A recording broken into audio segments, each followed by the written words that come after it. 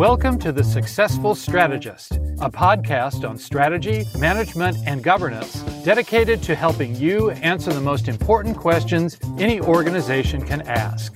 I'm Mitchell Muncy, a consultant who has co-founded or led 5 startups, for-profit and nonprofit, spanning the media, public policy, and higher education. And I've served on fiduciary boards for industry, academic, and youth-serving organizations. In these practical 5-minute episodes, I cut through jargon and myth to offer you the same advice I give my clients.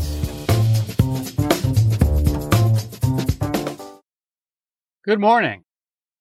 A Russian proverb tells us that a spoonful of tar spoils a barrel of honey, but a spoonful of honey does nothing to improve a barrel of tar.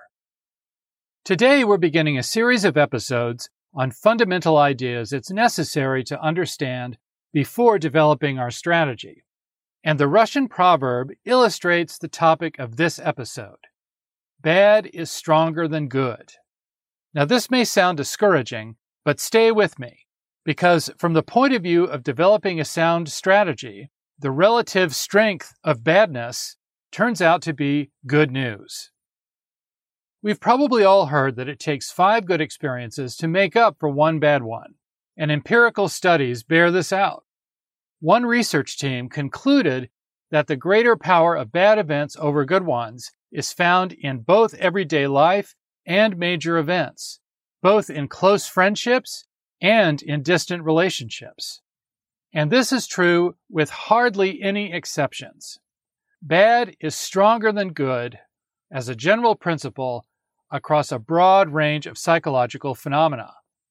A study reported in the Harvard Business Review found that 1 toxic employee wipes out the gains of more than 2 superstars, and the study defined superstar as someone in the top 1% of employees. How can all of this be good news for strategy development? The answer is in the conclusion of this same study. The researchers found that avoiding toxic employees, or converting them to average employees, enhances an organization's performance to a much greater extent than replacing an average employee with a superstar. The positive aspect of bad being stronger than good is that it's almost always more effective to avoid bad than to achieve good.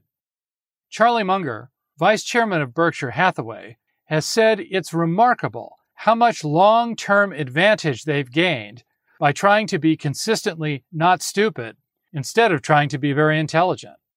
In addition to being more effective, avoiding bad turns out to be much easier. The truth is, most of us are aware when something isn't quite right. Our problem is that we don't act on our intuition. To return to the example of hiring, even a very good hiring process can't guarantee who will be a superstar, but even a mediocre hiring process will reveal who is toxic. Recognizing the greater importance of being consistently not stupid will help us overcome the most damaging temptation in strategy, settling on the first plausible solution we can think of, or worse, the first solution that gets a consensus.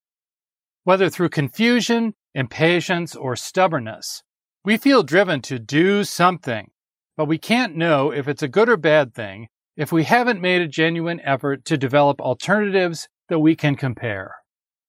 We don't have to do something.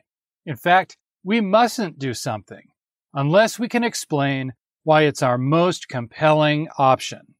We can't forget that the price of the bad is double the value of the good.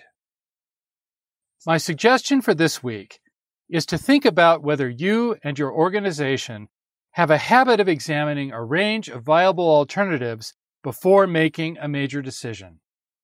If you don't, how could you encourage your organization to adopt that practice? When we don't base our decisions on compelling reasons, we risk incurring a large opportunity cost, which is our topic for next time.